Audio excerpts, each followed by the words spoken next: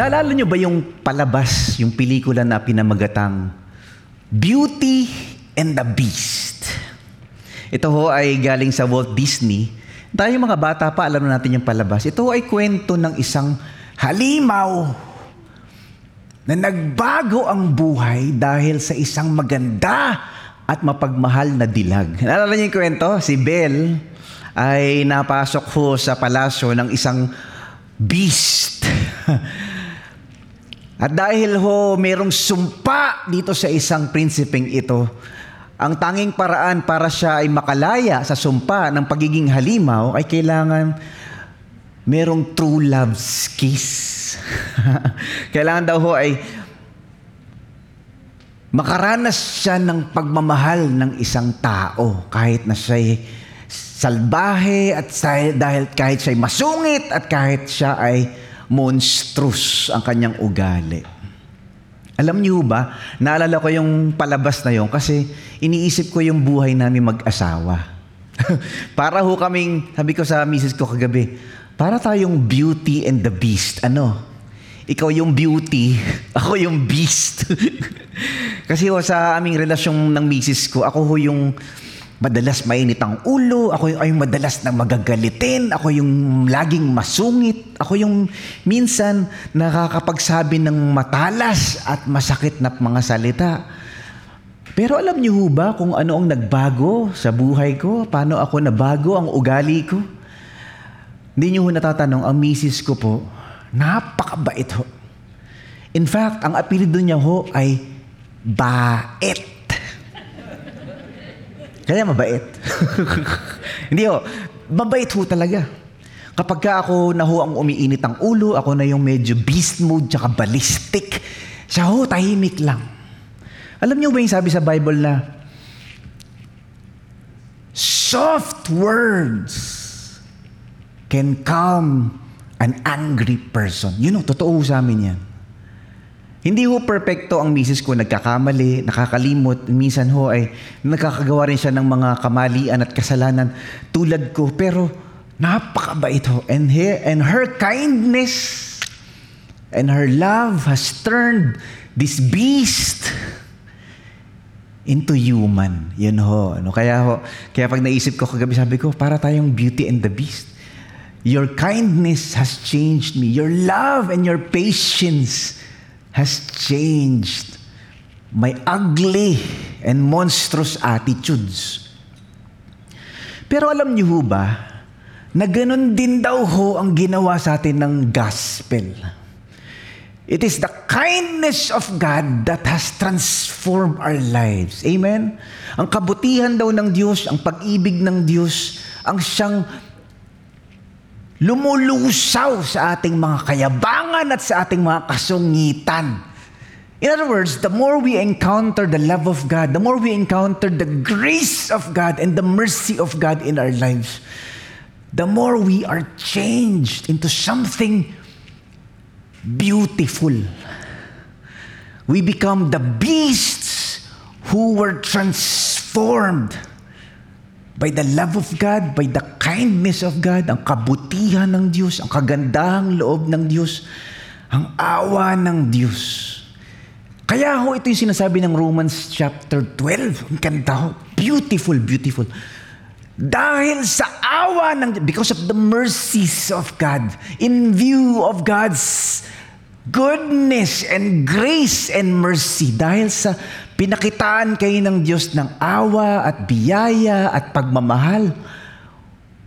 Buong chapters 12 to 16 is a response to that mercy. Ganda ho, ano? Bigla daw hong nagpapatawad tayo ng mga kaaway natin. Bigla natin ginagantihan ng mabuti yung masama. Bigla tayo nagpapasakop sa mga authorities. At bigla tayong nagmamahalan sa bawat isa. So kaya ang ating paksa sa umagang ito ay pinamagatang, gusto ko magbago. Paano? Extreme makeover through the gospel. Part 2. Nasa Romans 12 pa rin po tayo.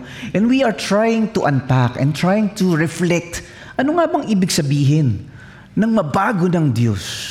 How does God do an overhauling and a transformation, a makeover in our lives? Kailangan mo ba ng makeover na galing sa Diyos? Kailangan bang baklasin ang Diyos na yabang at masamang ugali sa ating mga puso at sa ating mga buhay? May kailangan bang ayusin ang Diyos sa iyong marriage, sa iyong family, sa iyong mga relasyon? Na parang meron kang mga ginagawa na dapat na ayusin at linisin at baguhin ng Diyos? Well, if that's the case, this message is for you. Sabi mo nga sa katabi mo, para pala sa iyo to eh. Para sa ating lahat po ito. All of us go through a transformation when we experience the gospel, the good news. Pero teka muna, ano nga ba ang gospel? What is the good news? The gospel is asserting that God actually loves the entire world and that God desires every person to gain eternal life. Yun ho ang magandang balita. Mahal ng Diyos ang lahat ng tao. He did not come to bring condemnation, but instead, He offers salvation. Yun ho ang gospel. Jesus Christ paid the full penalty for humanity's sin when He died on the cross. Kaya God offers itong regalo ng kaligtasan at pagkapatawag ng Diyos. The free gift of salvation to all sinners and invites all to respond in believing faith. Any person who believes in Jesus Christ, whosoever believes in Him, as his only hope of salvation, receives the gift of eternal life. Ang ganda ho, Yun ho ang magandang balita. The entire book of Romans is filled with that theme. Teka muna, Pastor Mike, kung may magandang balita, ano ba yung masamang balita? Ang masamang balita, lahat tayo makasalanan. Lahat tayo patungo sa kaparusahan. Pero dahil sa awa ng Diyos, dahil sa pagmamahal ng Diyos, gumawa siya ng paraan para tayo maligtas. Kaya may magandang balita. So that's the gospel, the good news, ang magandang balita. How does it change our lives? Well, first, life change is the work of God's grace. Yung pagbabago ng buhay natin, yung pagbabaklas ng ating mga pangit na ugali, yung pagtatanggal ng Diyos, unti-unti, paglilinis sa ating mga kasalanan at kasamaan is the work of grace. Awa talaga ng Diyos. Hindi mo kayang paimpresa ng Diyos sa sarili mong lakas, sarili mong galing. So life change is also the work of the Spirit of God. Life change is also the work of God's Word. The more mong pinag-aaralan ang salita ng Diyos, kinikilala mo si Jesus, ang buhay ni Jesus, anong mga katotohanan na tinuturo ng Diyos, the more nagbabago ang ating mga buhay. Amen? At yung panghuli, life change is the work of God's community. We need one another. Kailangan may nagtuturo sa atin kung paano mamuhay ng tama. Kailangan may nagsasaway sa atin kapag tayo ay napapariwara ng landas. Kapag tayo ay pasaway na, kailangan merong magsabi sa'yo, mali yan, tigilan mo yan, kulit mo tama na. Yan, we need one another. That's the church. That's the community of God. So, kailangan meron kang life group. Kailangan meron kang worship community. People who love God and who love one another and who will heal one another. Tayo nagtutulungan upang tayo ay patuloy na maging kawangis ni Jesus. Kaya ngayon, tutuloy natin ang ating part 2 ng ating series. Gusto ko magbago. Paano? Extreme makeover through the gospel. In a sense, parang sinasabi natin that God's mercy and God's grace, God's love, yung awa ng Diyos, yung pag-ibig ng Diyos, yun ang totoong nagbabago ng malalim. Kasi pwede mo naman baguhin yung tao Pansinin mo yung mga bata, yung mga anak mo. Pwede naman sila magbago pag tinakot mo. Yung takutan, hala ka! Lagot ka! Di ba? Minsan, ginagawa pa natin panakot si Jesus Sabihin natin sa mga bata, di ba? Uy, umayos ka. Lagot ka kay Jesus. So yung mga bata, lumalaking takot. Minsan nag-work daw yung gano'ng mga panakot when we threaten people, when we pressure people, when we scare people, tatakutin mo para magbago, umayos ka ng buhay mo. Tigilan mo yung bisyo mo. Kikidlatan ka ni Lord. Di ba? Minsan gumagana raw yun, pero mababaw. pansamantala. Di ba? Pero yung malalim na pagbabago is not out of threat or pressure or fear. The deeper work of change and holiness in our lives, it's because of love. Pag meron daw nagmahal sa'yo, you respond in love, not in fear. Amen? Pansinin mo nung na-in-love ka. Sino sa inyo na-in-love na? Sino na-in-lababo na? Di ba? Nung hindi ka pa na-in-love, di ba, nung high school tayo, mga teenager tayo, hindi ka pa nagmamahal, wala pang nagkaka-crush sa'yo, wala pang nagsabi sa'yo ng I love you, wala pa. Hindi ka naliligo, hindi ka nagsusuklay, hindi ka nagtutoothbrush. Di ba? Yung mga suot mo, side B, side A, side B, alam niyo ba yun? Binabaligtad mo lang. So, ang baho-baho mo, tapos hindi ka naman talaga. For the first time in your life, may dumaang classmate sa classroom at tubululaway mo. Laglag ang panga mo. Wow, ang ganda, ang gwapo naman. Bigla kang naliligo. Ang tagal mo sa salamin, 3 oras kung magsuklay. So, ginapagalitan ka na ni nanay mo. Tagal mo naman magsuklay. 3 lang ang buhok mo eh.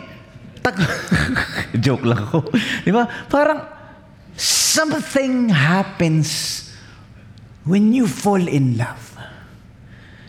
Mandakin nyo, no? Kung sa ating mga relasyon ay ganun na nga. Paano pa kaya sa Diyos? Na maranasan natin na mayroon pala nagmamahal at mayroon nagpatawad sa atin na Diyos. Pinatawad at tinanggap tayo kahit naggaano tayo karumi at kabaho at kadumi at makasalanan. So the grace of God, the mercies of God, the love of God changes our life. It's a deeper work of change, transformation. Tandaan nyo to. Ang gospel, ang power ng Diyos to bring salvation to whoever believes in Christ. At dahil sa awa at pag-ibig ni Lord, tayo ay nababago. Yan ang pag-uusapan natin ngayon. The gospel transforms how we relate with God, how we relate with ourselves, how we relate with others.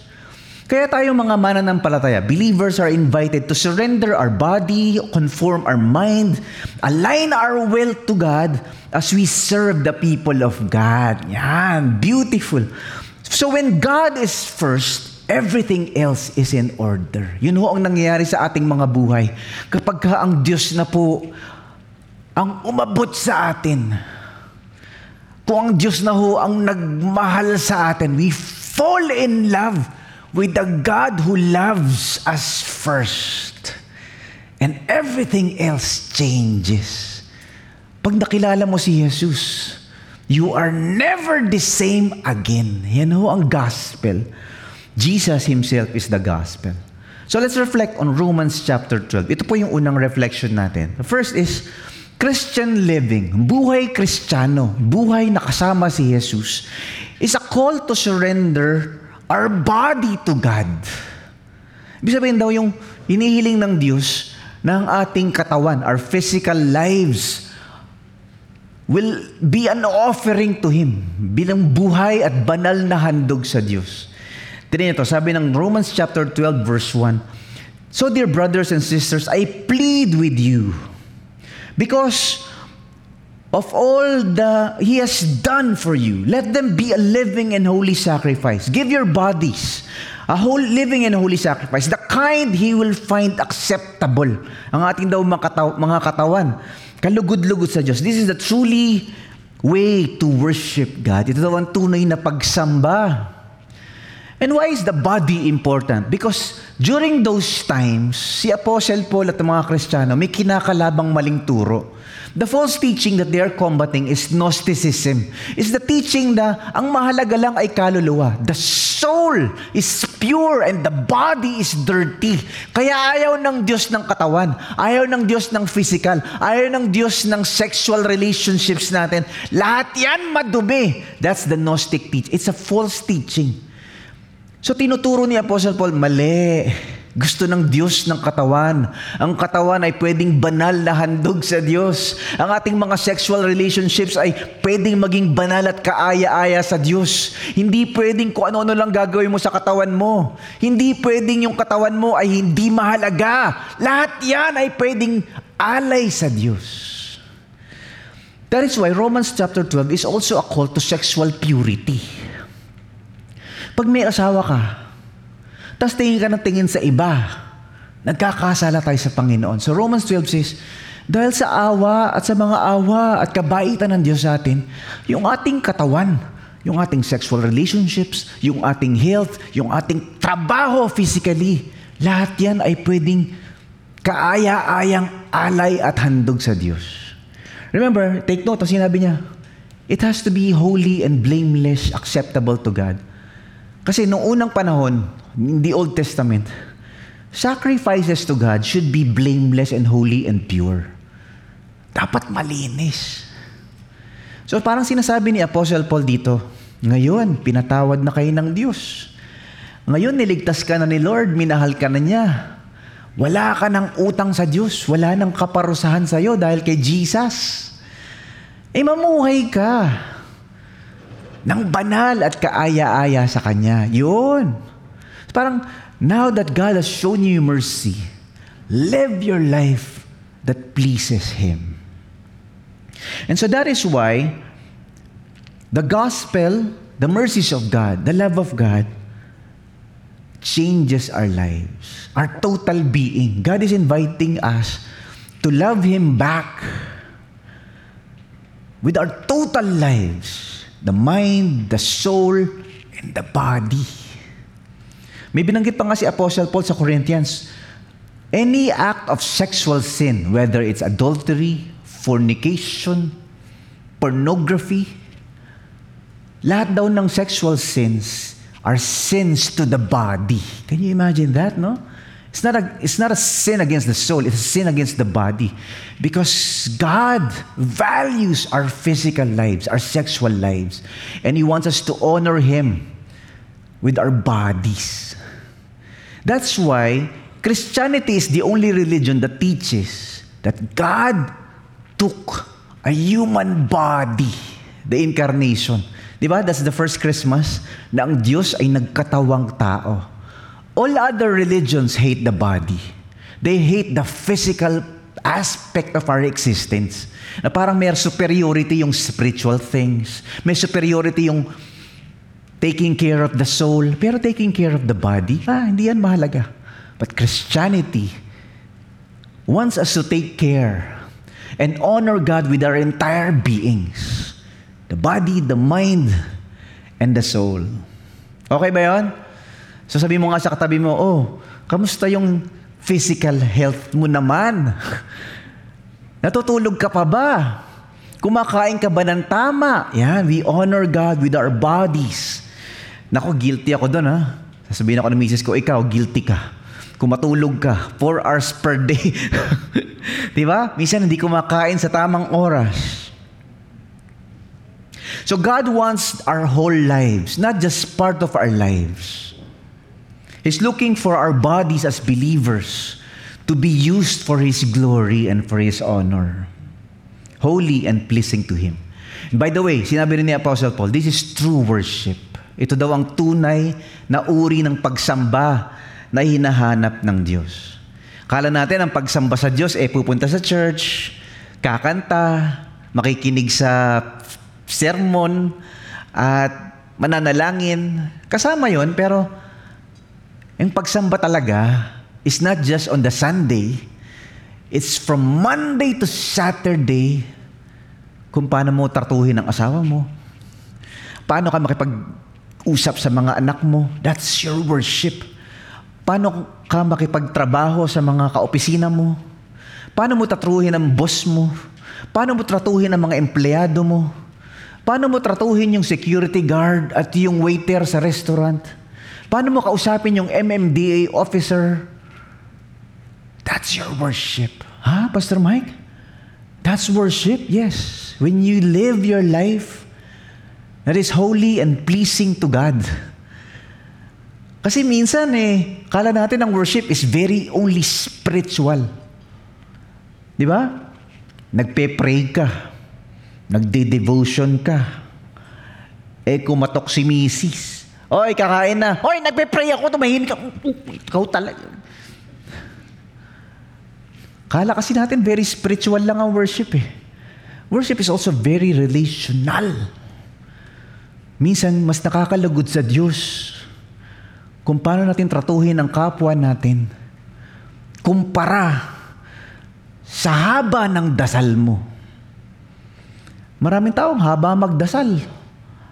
Ang sungit naman. May mga tao, memorize ang Biblia. Hindi naman marunong magpatawad. May mga tao, kilala si Jesus, memorize si Jesus. Pero hindi naman mukhang Jesus yung buhay. Hello? Kalabitin mo ngayon, kalabitin mo, ikaw ba yun? Tanungin mo, ikaw ba yun?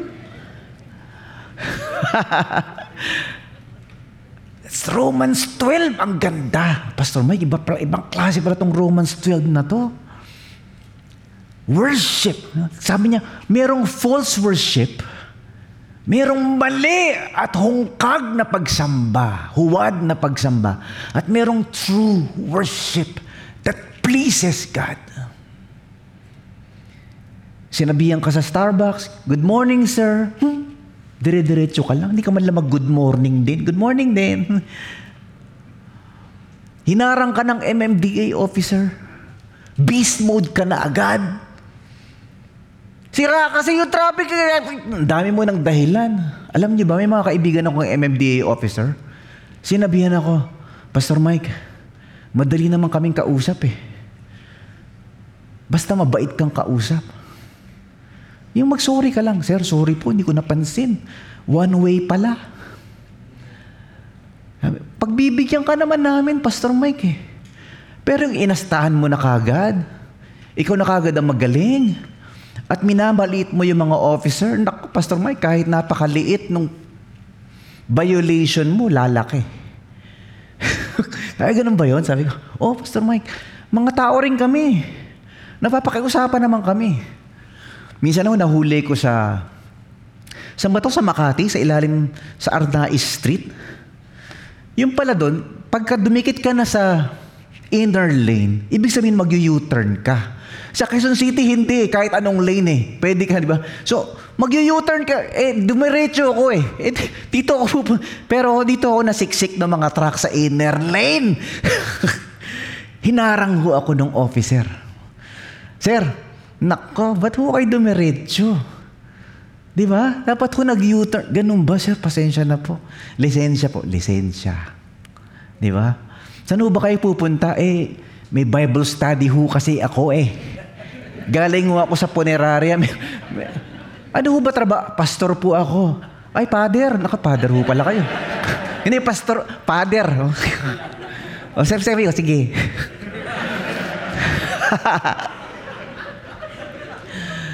So, tinignan ko yung lisensya ko. Taga Quezon City pa ho. Ang layo nyo pa ho. Oo nga ho Pasensya na po, sir. Hindi ako taga dito. Hindi ko alam. Sige po, Father. Since mabait naman kayo at medyo, kumbaga, nag-sorry naman kayo. Sige na po. Next time ho, ingat ho kayo. Dito ho sa Makati, pagka inner lane ho, U-turn yan. Hindi ho kayo didiretso. Thank you po. Thank you. Hi! Pinatawa daw ako. Nabangga naman ako. Hindi, joke lang. Dalawa violation no? That's true worship when we treat people. Pag kinakatok na yung bintana mo sa kotse,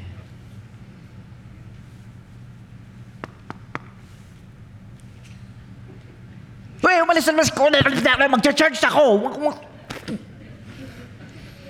Guilty ho ako dun minsan. Kahit pastor ho ako, minsan naiinis ho ako Di ba?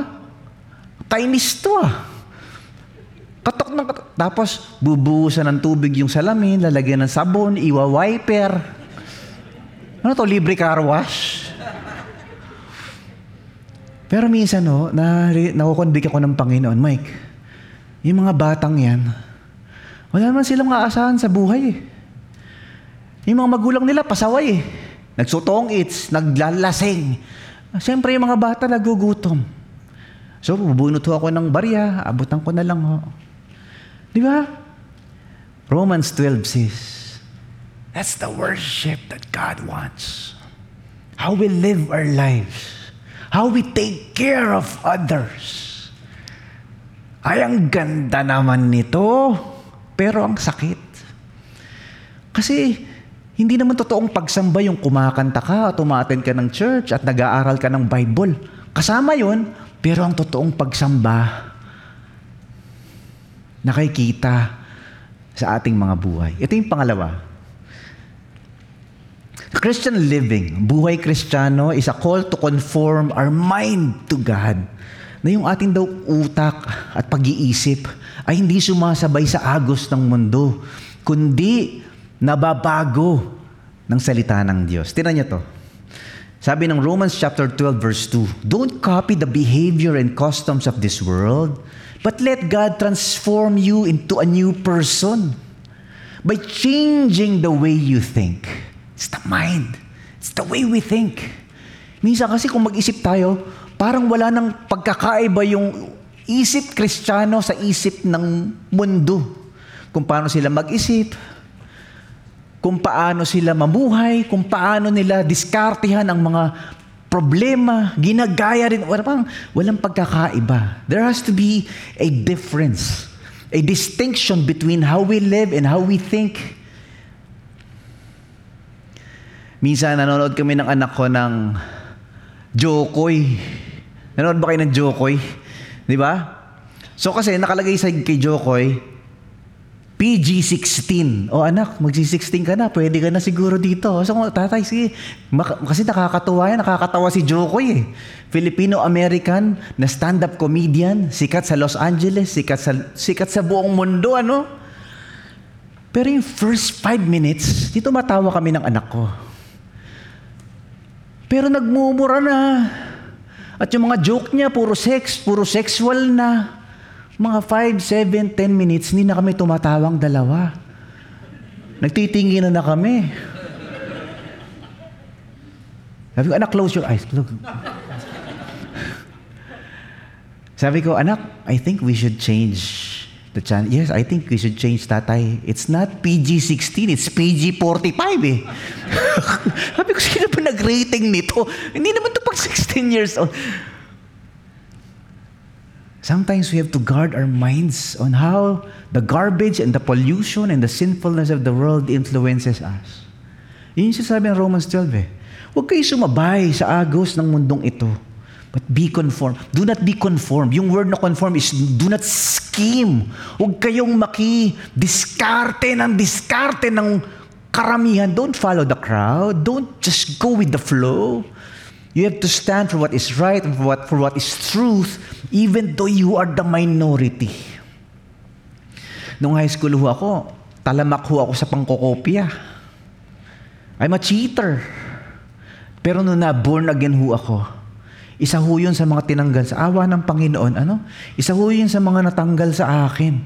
Yung pandaraya at pangkokopya. That's the mercy of God. Pag na-encounter mo ang awa at kabutihan ng Diyos, at pag-ibig ng Diyos, at biyaya ng Diyos, unti-unti ho tayong nalulusaw yung ating kapangitan at the monster and the beast in us is transformed into something beautiful and good and kind and righteous. That's the gospel. It changes. Kaya kailangan nating araw-araw binabalikan natin yung mensahe ng gospel sa ating mga buhay. So when we gain the mind of Christ, when we allow our minds to be renewed by the truth of God, by the will of God, and by the ways of God, na ang kalooban ng Diyos at ang mga palatuntunan ng Diyos at mga turo ng Diyos ang siyang bumabago ng ating mga opinyon at mga isip at mga pananaw, then our behaviors and our relationships are affected by how we believe. Ay grabe, even psychologists and sociologists and even neurologists understand this. What you believe affects how you behave. It affects your values in life. It affects how you relate with the world and with others as well. It's the grace of God talaga, ano? Tingnan nyo to. It's the same principle na ginagamit ni Apostle Paul sa 2 Corinthians. Ang galing, sabi niya, and we who with unveiled faces all reflect the Lord's glory are being transformed into His likeness with ever-increasing glory. Tayo daw ho, habang tayo ay nakakatakim ng glory of God, the grace of God and the mercy of God in our lives, natatransform daw yung ating mga ugali. Nagiging kagaya ni Jesus. Kaugali ni Jesus. Tanungin mo ngayon nasa likod. Tanungin mo. Kagaya ka ba ni Jesus? Di ba? That's the question for all of us. Are we being transformed into God's likeness? The kindness of God changes us. Di ba pag mayroong nagpakita sa'yo ng kabaitan, may nagpakita sa'yo ng awa at pagmamahal, parang something in you, lahat ng kasungitan mo at kayabangan mo, parang biglang nababago eh. Tingnan niyo to, sabi ng Romans chapter 2 verse 4, God's kindness, ang galing, is intended to lead you to repentance.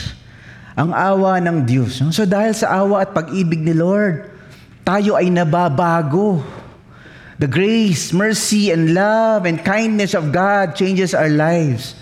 That is why it's not condemnation that changes us. It's mercy. It's grace. Naalala niyo ba nung si Jesus, na-encounter niya si Zacchaeus? Itong si Zacchaeus ay isang tax collector, ganid, makasarili, sobrang maningil ng buwis, mandaraya, corrupt. Ito yung mga corrupt government officials na sobrang mga plunderer. Yan, si Zacchaeus. So, umakyat sa puno kasi medyo maliit siya, hindi niya makita si Jesus. At nakita siya ni Jesus. Zacchaeus! Bumaba ka dyan! Baka mahulog ka. Kakain ako sa bahay mo. Pupunta ako, bibisitahin kita. That's the grace of God, ano? Jesus visits you even though you don't deserve His presence. During those times, to be visited by someone is to be shown mercy and grace.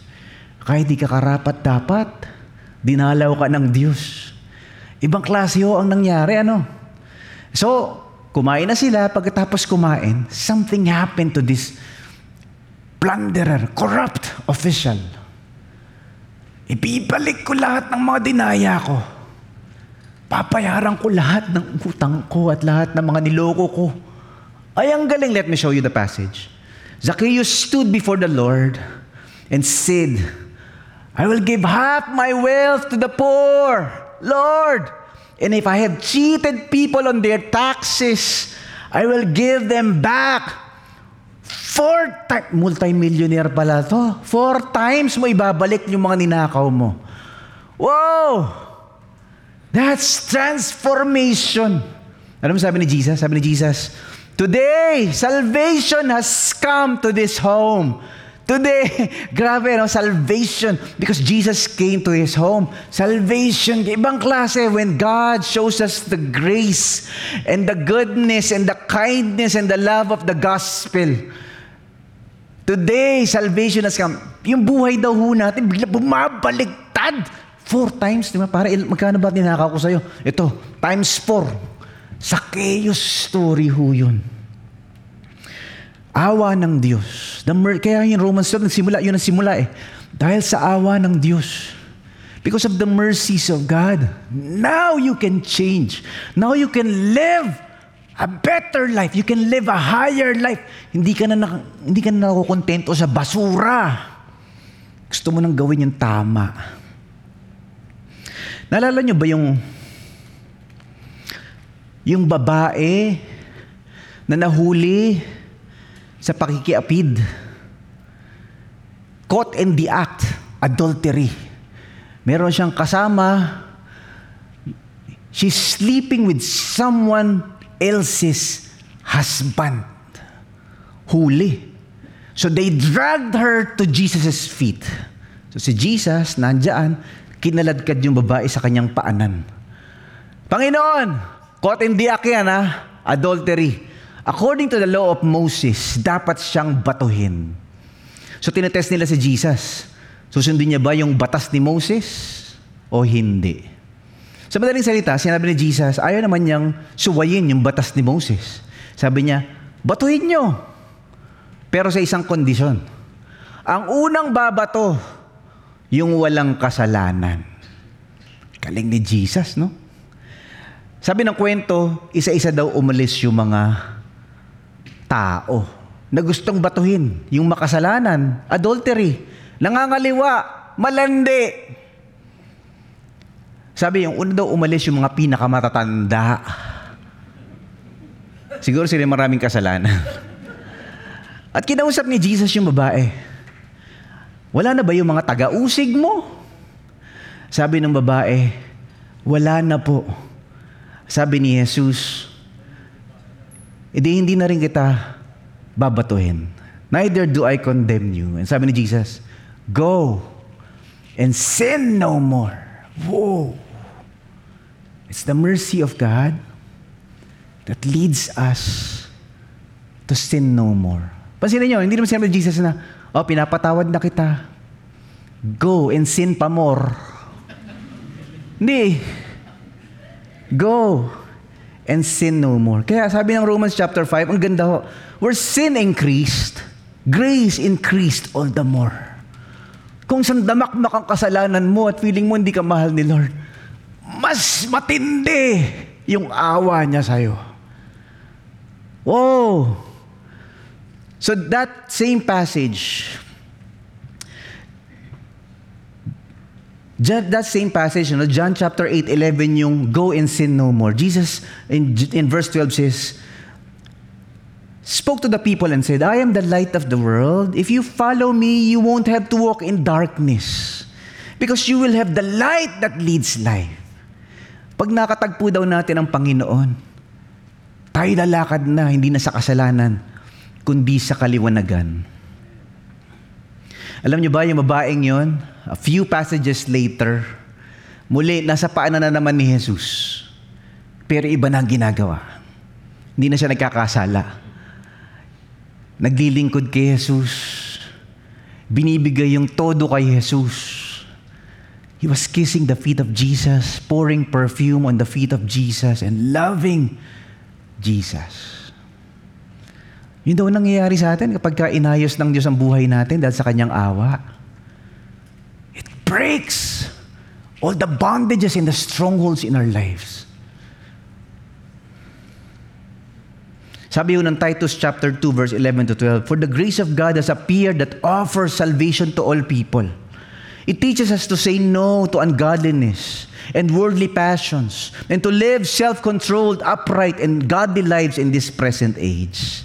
Kaya daw ho, itong awa ng Diyos, tinuturuan tayong humindi sa kasalanan at sa masama at sa lahat ng laswa at masamang bisyo.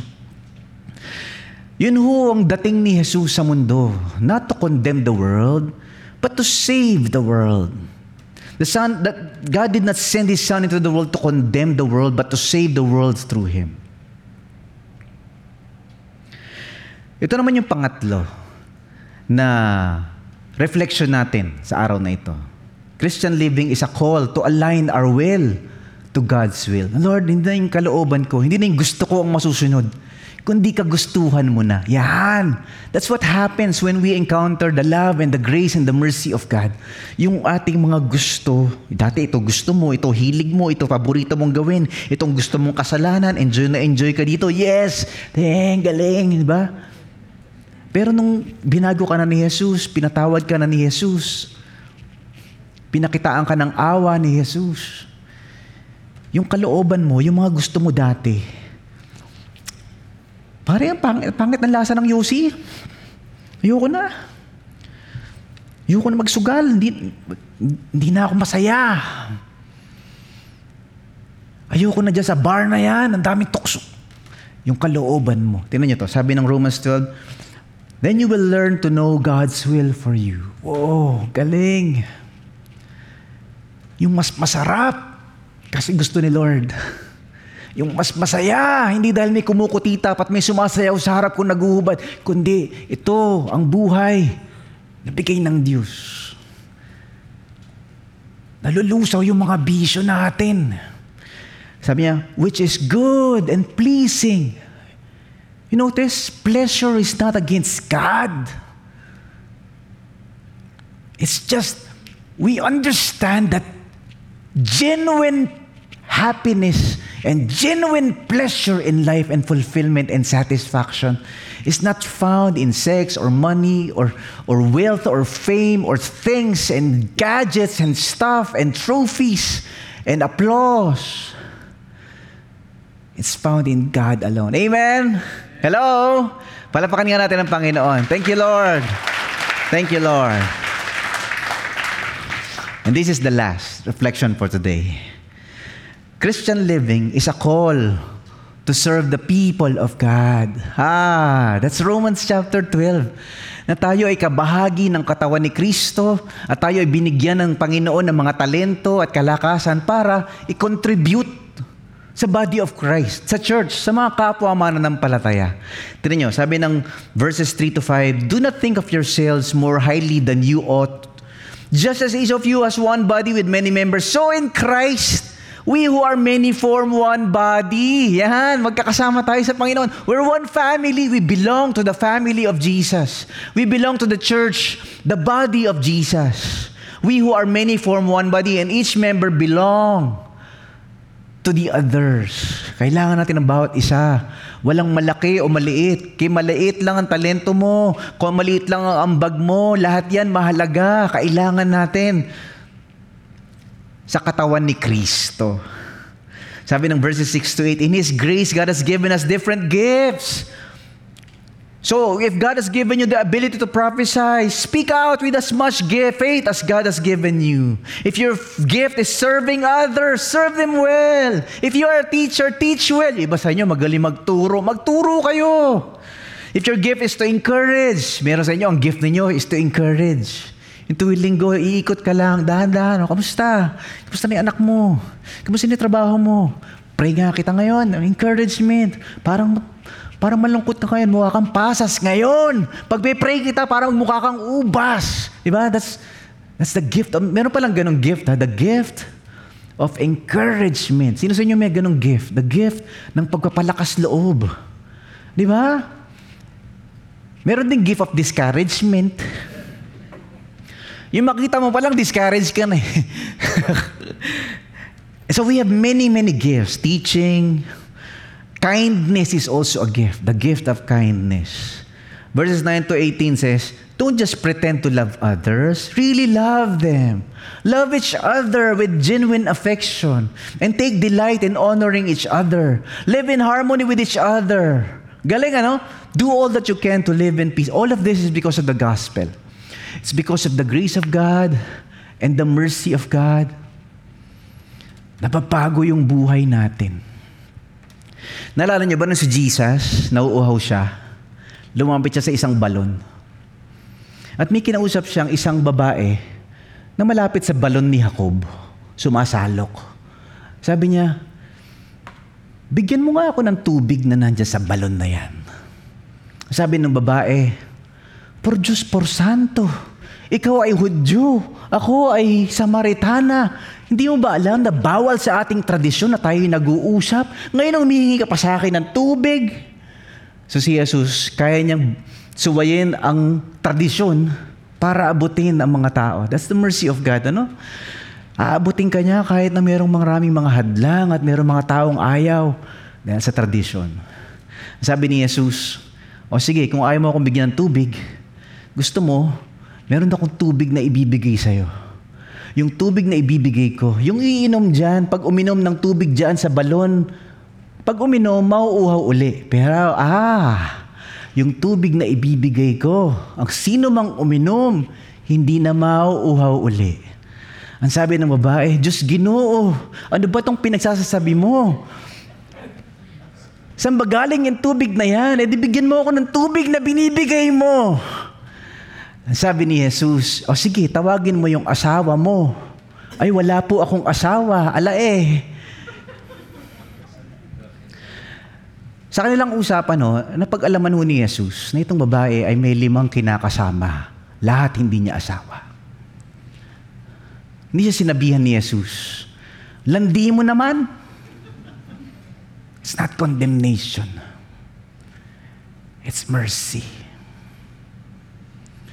Sabi ng babae, paano niya po nalaman na hindi ko asawa ang kinakasama ko ngayon? Sabi nila, darating daw ang Mesiyas. Kayo na ba ang Mesiyas? Sabi ni Jesus, ako na ang inaantay ninyo. Sabi ng kwento, yung babae ay dali-daling tumakbo at kinuwento sa mga tao, nakilala ko na ang Mesiyas, siya na kaya ang inaantay natin. At sabi ng Bible, many Samaritans believed on Jesus because of her testimony. Hindi galit ang Diyos sa'yo. It's not condemnation that changes us. Pagod, ang religion will condemn you because you are sinful, dami mong bisyo, babaero, sugarol, malaswa. Religion does that to us. So we live in fear of God. We live under pressure. We live under guilt and condemnation. But the gospel is different. It's the kindness of God. It's the mercy of God that changes a sexually adulterous person. Kasi yung babaeng yun, hinahanap niya yung pagmamahal at kasiyahan sa buhay sa unang asawa. Hindi niya matagpuan pangalawang asawa. Hindi niya matagpuan pangatlong asawa. Kung hindi niya nakatagpo si Jesus, makakasampung asawa siya. Ganon din daw ang buhay natin. Hinahanap natin sa kung saan. Pero sabi ni Jesus, anyone who trusts me, that's the gospel. That's the mercy of God. Anyone who believes in me, anyone who follows me, they will never be thirsty again. It's not condemnation that changes us. Romans 12:1 says, it's the mercies of God. Ang awa ng Diyos. Pagmamahal ng Diyos. Biyaya ng Diyos. Tayo po lahat ay tumayo, tayo manalangin. Thank you, Lord. Thank you, Lord Jesus. Salamat, Panginoon. Dahil ikaw ang Diyos ng kaawaan. Na ikaw ang Diyos na nagpapalaya. Ikaw ang Diyos na nagmahal. Ikaw ang Diyos, Panginoon, na hindi kami tinataboy. At hindi kami, Lord, sinusumbatan. Na kami, Panginoon, na inaaya mo, iniimbitahan mo, natanggapin ang iyong pagmamahal. Panginoon, lahat po kami dito, nangangailangan po ng iyong awa. Lahat po kami nangangailangan ng iyong pagmamahal. Salamat sa iyong kabutihan. It's the kindness of God that leads us to repentance. It's the love of God that changes our lives. It's the mercy of God that brings transformation. Lord, baguhin mo po ang aming mga ugali. Pagod na po kami na mamuhay ng puro takot at puro na lang pangamba at puro galit sa sarili at puro panghuhusga at panlalait sa aming mga sarili. Lord, we need the gospel in our lives. We need the good news na kami ay minahal mo at pinalaya mo at binabago mo at nililinis mo. Hindi dahil kami karapat-dapat, kundi dahil ikaw ay mapagmahal at ikaw ay maawain at ikaw ay mabuti. Lord, baguhin mo po kami. Take our life. It is yours, oh God. Kunin mo po ang aming mga buhay. Baguhin mo, linisin mo, pabanalin mo. Tanging sa'yo. Laging sa'yo. Thank you, Lord.